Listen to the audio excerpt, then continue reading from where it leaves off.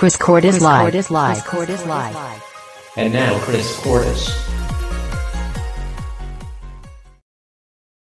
Good morning, everyone. This is Chris Cordes, and we're going to talk about how to speed up your metabolism. You want to knock it out of the park. You want to make it better. You want to make it stronger and faster.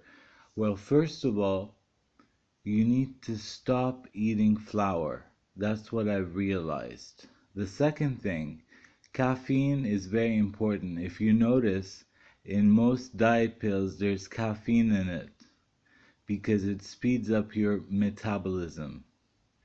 After that, if you don't want to do sports like running or cycling or all these kind of things, the best thing to do is resistance training. That will speed up your metabolism really fast.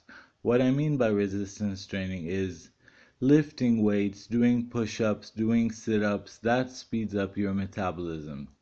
Now, I am against diet pills because I think they're really bad for you, but there's one thing that's good for you. It's called green coffee bean. So it's a bottle and you take 1 or 2 pills a day.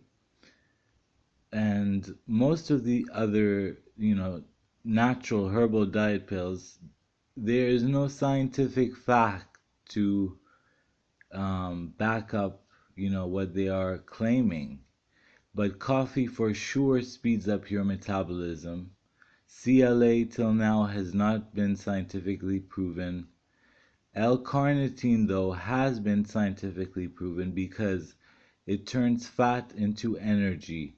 So even if you're not exercising a lot, maybe you should buy a bottle of L-carnitine. So that's it for now, and we'll be back after the break.